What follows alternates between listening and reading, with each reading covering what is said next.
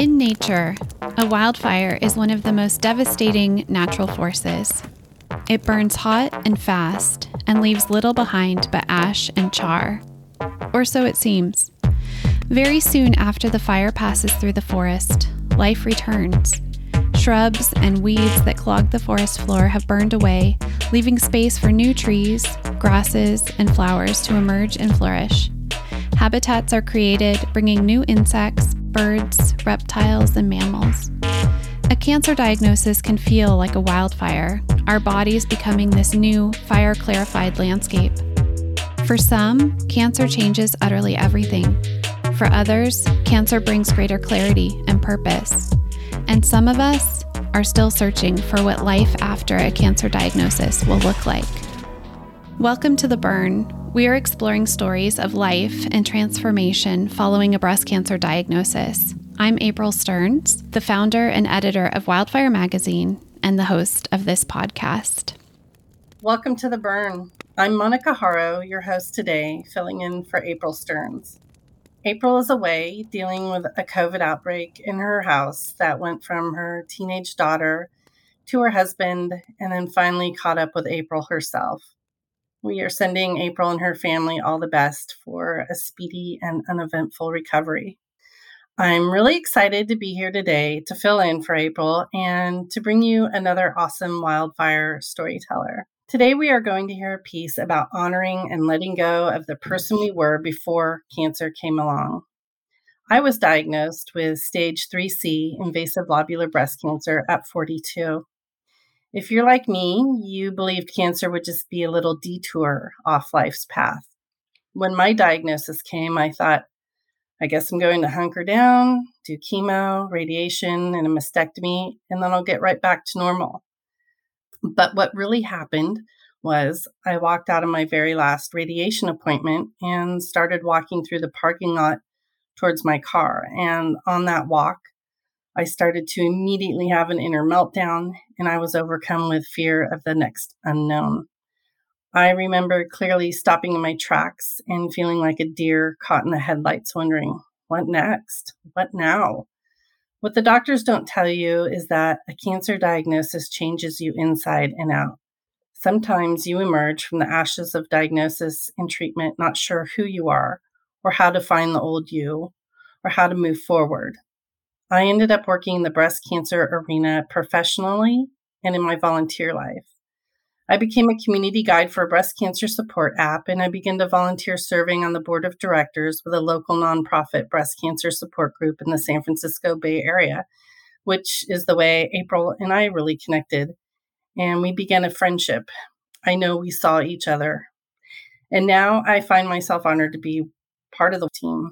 And for me, these experiences of choosing to work and volunteer in the breast cancer arena have been integral to my healing and finding my new normal, my new me, that I didn't know I would need to find in every area of my life.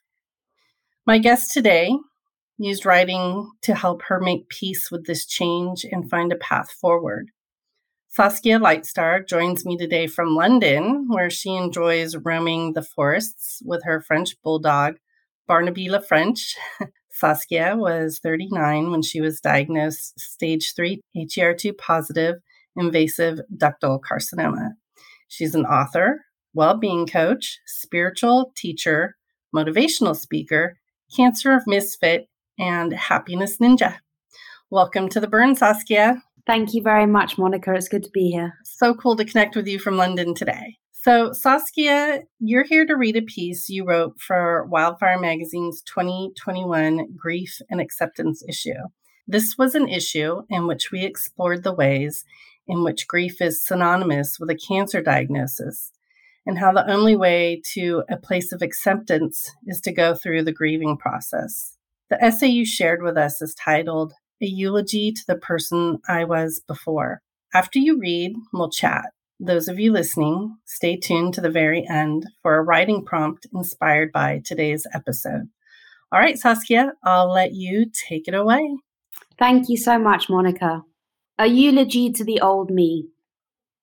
She died suddenly, sitting in an armchair facing the specialist who just told her she'd had breast cancer. One minute she was there, the next she was gone. She suffered no pain in her passing. She just disappeared. I knew her better than anyone else did. I knew her inside out and upside down, and even though she was far from perfect, she was everything to me, and I feel lost and empty without her.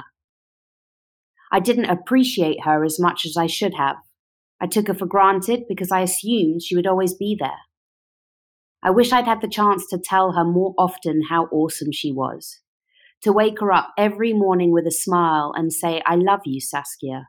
I really love you. She always felt she wasn't good enough or didn't look the way she wanted to. And yet now I realize she was imperfectly perfect just the way she was. I realized she was way too hard on herself and spent way too much time pulling herself apart instead of building herself up. She spent way too much time sweating the small stuff, dwelling on the superficial things that in the big picture really don't mean anything at all, like silly arguments with friends or keeping up with the latest fads, instead of seeing how much was right in her life and everything she should have been grateful for. I'm going to miss her fantastic cleavage and her super long wavy beach blonde hair. She believed those two things were her identity, the things that made her worthwhile, gave her confidence and self-worth. But really those things didn't do any of that. The confidence and self-worth she believed was hers due to her tits and hair was superficial and never real. She never understood the true meaning of self-love, and so she could never see all the loveliness that she was. I'm going to miss her sense of freedom, her sense of invincibility, and her readiness to conquer the world. I'm going to miss her crazy rock and roll spirit that got her dancing up on the bar, downing shots of absinthe while singing into an empty beer bottle to a drunken crowd. I'm sad that I won't see that part of her again, but I smile gratefully because I got to live some of those crazy, crazy nights with her. She is gone now, and I must say goodbye.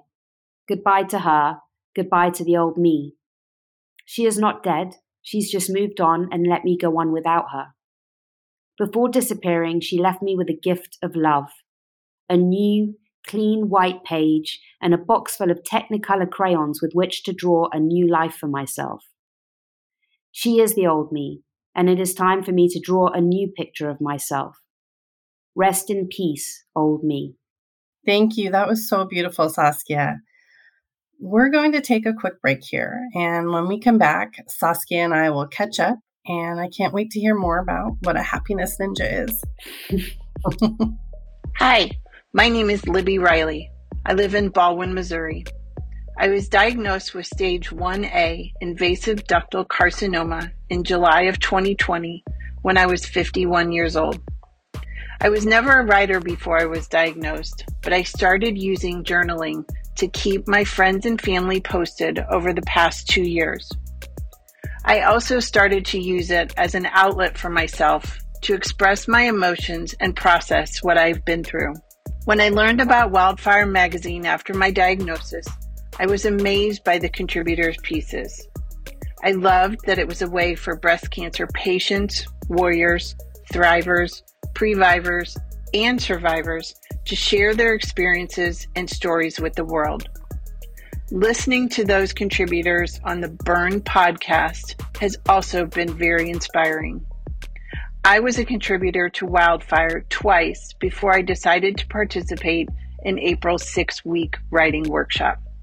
I do not regret my decision at all. It was an excellent way for me to meet others from the breast cancer community in a small and intimate space, but it also gave me a safe space to share my feelings without being worried about what I was saying or how I was saying it. It was so empowering to feel seen and heard, knowing that the others in the workshop could relate on some level. I was amazed at some of the pieces I produced by simply listening to April share other written essays and poems with us, and by using her writing prompts. The workshop helped me find my voice further, and I know that it is essential for others to hear it. Thank you, April, the Burn podcast, and Wildfire magazine for a great opportunity and a way for me to continue to share my story. Welcome back. Thank you so much for the love, Libby. All right, Saskia. Thank you again for your powerful writing and for reading your piece for us today. Let's dive in because I know our chat today is going to be juicy. I would love to go back to the process of getting to the point of writing this piece and having, some ceremony for the old Saskia after. And I love the concept of giving yourself some actual kind of ceremony to help process, heal, get closure, acknowledge pain. And I'd love to hear more about your thoughts of how you got to the place of writing this piece. Was it planned? Was it an impromptu thing? That's a lot of questions. Okay. My journey, my breast cancer journey, after my treatment finished, I fell into a very deep depression because the doctor said to me, right, it's treatment's over, you can go back to normal. And that's exactly what I tried to do. Except when I tried to go back to who I was, I didn't fit her anymore. She didn't fit on me. The lifestyle, everything about me had changed because I just faced death head on. And nobody tells you what to do with that. Nobody gave me any guidance. And so for the first 2 years or so after treatment, I was very depressed. I just didn't have much faith or hope in the future. And it got to this rock bottom where I thought, I've just got to let go of who I used to be and discover myself all over again. Otherwise, I'm never going to find my peace and joy. And I was already on my spiritual journey, but this took it to a whole nother level. And the eulogy just came to me as a way of making it official. Because I kept trying to go back to this rock and roll chick that I used to be. And I just thought, I have to bury her now. And I wrote the eulogy, and then I went into my garden and I buried the eulogy. And I really just had this beautiful ceremony, like a funeral for the old person that I was. I laid a flower on the grave. And from then on decided, right, that's it. I'm going to start from the beginning. And then it was like just getting to know myself all over again. That's so interesting how you say, years 1 through 3 were just kind of this lost years of trying to find yourself. I know for me, those were kind of the wasteland years as well. And I'm just so struck by you even, put a flower down for yourself in this hands-on tactile ceremony, which I think is so healing and so important. And it's not something I think that we're taught to do. For transition spaces in life or, these new chapters, whether it's a good chapter or bad chapter, just giving ceremony to something. I think it's so helpful. And I think it's really beautiful that you literally went and buried it and found your way doing that. I wish I had thought of that. You can do it with anything. You can do it with anything in your life. I think it's a tool that I teach all my clients is instead of just thinking I'm going to let go of this or, I'm going to process something. If you do something in action, it makes it so much easier for you to digest and to let go and to move on from. I love that, putting it in action. In your piece, you had mentioned regrets and holding things dear now that are gone, long gone. Can you say some more about this and what you maybe have done to replace it? You talk about your rock and roll lifestyle and those things. Tell me more about all that. I tell people now that actually for me personally, and I know this isn't the case for everyone, breast cancer was the best thing that ever happened to me because up until that point, I was a superficial airhead. I was a party girl. I really was. I defined myself by my cleavage and my hair and by my style and by the looks of the man that I was dating. It was all meaningless. And basically, it was all because I just had no connection to myself. I had low self-worth. I was incredibly insecure. And then the universe, God, whatever it is you believe in, I believe said, right, you need to learn how to love yourself. So we're going to take the two things that you think define you, which is your hair and your tits, and we're going to leave you bald, overweight, and and with one breast. And now you've got to work out how to love yourself. And it was the worst thing to ever happen to me that turned out to be the best thing that ever happened to me, because I didn't have a clue about having a relationship with myself. I would numb myself with all these outside things. And suddenly I was just forced to spend time with me and get to know me. And it was the greatest gift. And it made me realize that I was a superficial airhead in the past. And I'm not saying that to put myself down. It was just, that's what it was, you know? It's like you were just cracked right open. And I have to say, I've talked to a lot of people who've been diagnosed with breast cancer since I entered Cancerland almost 8 years ago. And I don't meet a lot of people who say, this was the best thing that happened to me. And, I hear a lot of people saying, well, this thing happened, but I learned to make this other better thing happen out of it. I found good in it to bring out.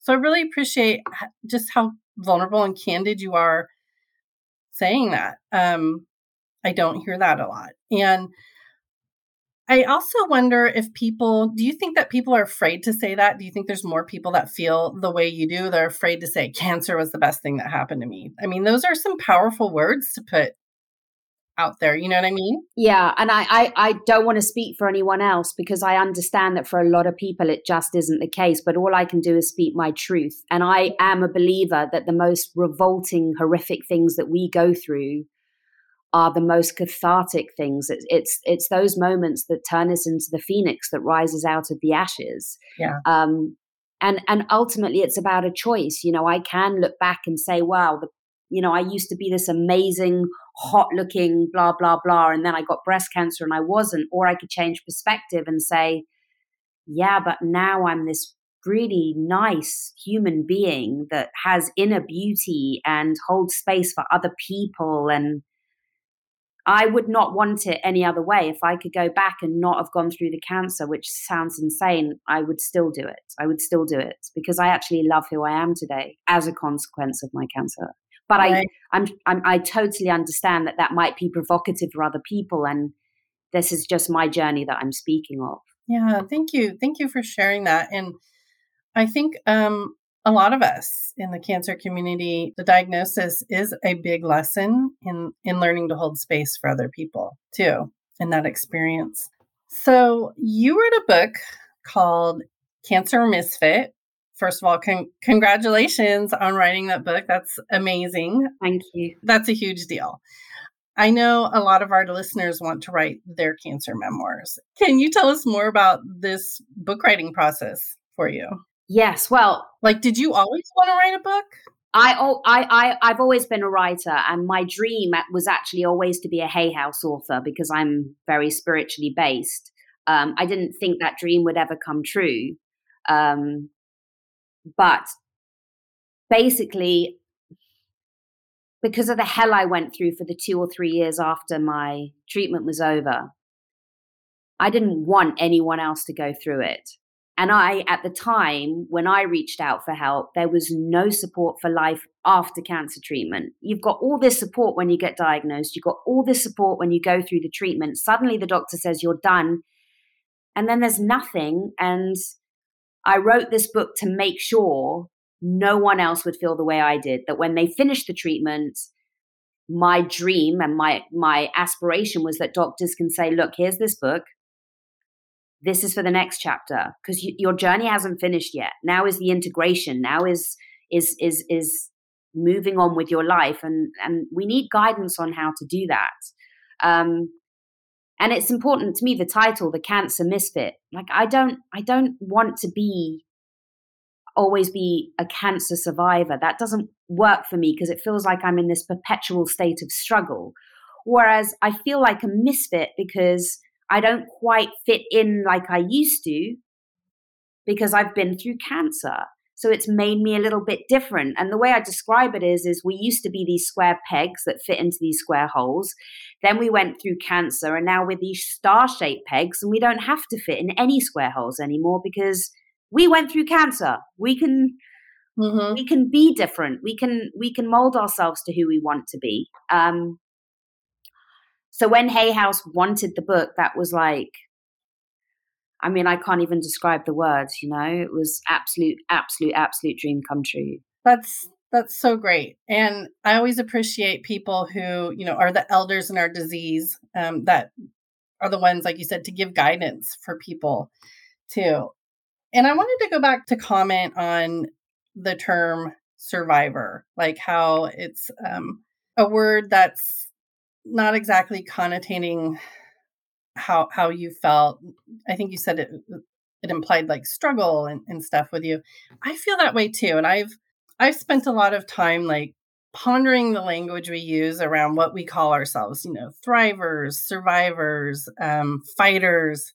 There's always the battle warrior language. So Cancer Misfit is super unique, and it's pretty spot on, I think.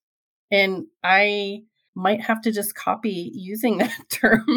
It's for everybody. It's for anyone who wants it. It makes it cooler, it makes it. I went through breast cancer. I'm a cancer misfit, and that's a tribe. We're a tribe. Not everyone's a cancer misfit. Yeah. That's a great term.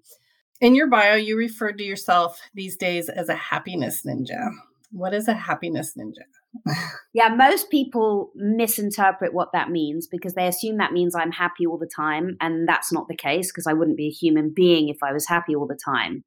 But through my spiritual practice, through my personal development, and my relationship to myself, I've built a foundation within me where I am really happy with who I am and accepting of who I am, so that when I go through the same things that I used to go through, like a breakup or a loss or a fight or an argument, whatever, there's still that foundation there. So it never takes me as low as it used to. I never get lost in such darkness anymore. And I suppose that's why I feel like, because I also hate all these life coach, or there's so many terms out there. And also I don't want to be put in a box, because I do a number of things. I'm a writer, I'm an author, I'm a spiritual teacher, I'm a lunatic, I'm a cancer misfit. And a happiness ninja is just, I'm really good at helping other people get happy, find happiness. Because I used to be miserable. I actually tried to end my life before I got diagnosed with cancer. And I love my life now. And I am one of those annoyingly happy people that you want to punch in the face. Not to say I don't have bad days. I do have bad days, but bad days have a totally different meaning when you have this foundation that I have now. Absolutely. Absolutely. I love that. I love all of that. I have to ask you kind of a fun question about Barnaby LaFrench. Has he been along for this whole ride? Was he here before? Did he come into the Cancer Misfit party after diagnosis? Yeah, after diagnosis. I did have a French bulldog too that went through it with me. But then obviously they were old. They got old. But so Barnaby LaFrench is my new sidekick. I love that. I'm always interested in people's pets, if they happen to mention him, because they're kind of pretty important in our life thriving after. It has been for me anyways, and in many levels, just as a companion and somebody to make sure you're going on walks and things like that. Yeah. So, And not even to do with cancer, but just mental health in general, to have a pet in your life. I always say it's like a creature medication. Instead of popping antidepressants, I just have a snuggle with Barnaby and I'm all good, man. Yes, a good snug with the dog. Yeah. Love that. I just got a rescue dog this year, and it's been a game changer for me. Congratulations. Yeah, thank you. So I really needed to hear more about Barnaby LaFrench, just because that's an awesome name, and I wanted to say that name again. I know, it's a good name, right? Yes. Saskia, you have a lot of beautiful tattoo work on you. How has that played into your story with your rock and roll lifestyle, through to your cancer diagnosis, through to now? What stories do they tell?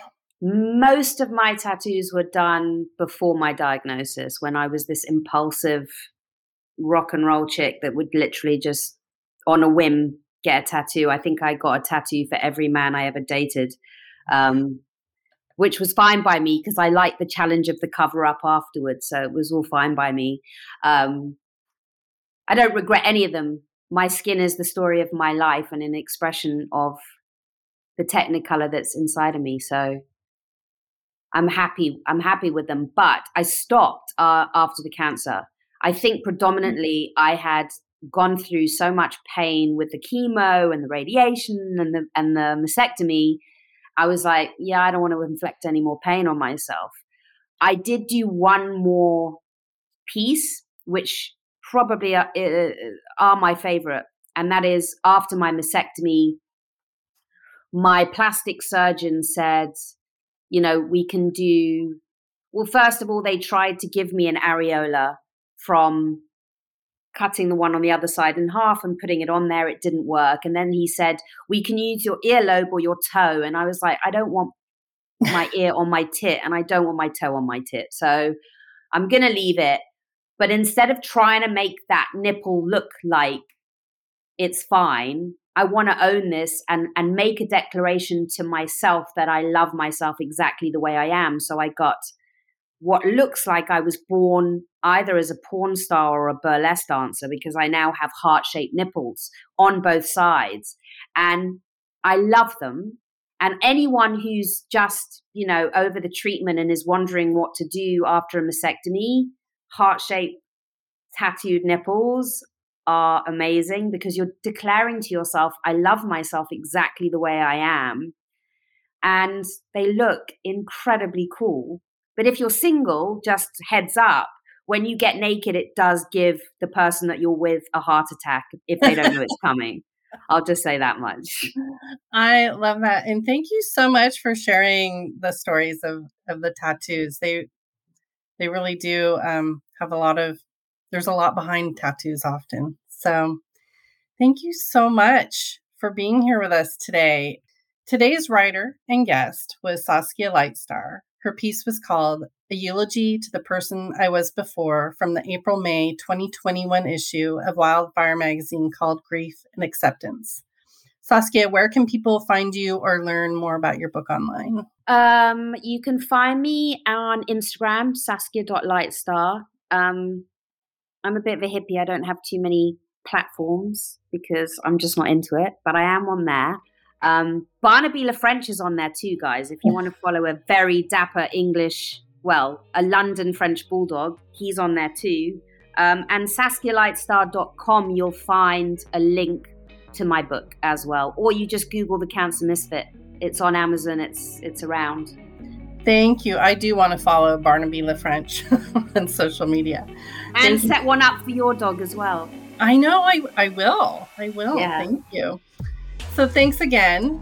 I'm Monica Haro, and you've been listening to The Burn. The Burn is a production of Wildfire magazine where we share breast cancer stories from young women like you've never read or heard before. We also strive to inspire you to write your story like you've never written it before. Stay till the end for a writing prompt inspired by today's episode. Our producer is Bill Smith of Shoe Production, and I'm Monica Haro, the production assistant. Want more of the life-changing transformation to be had from telling your cancer stories?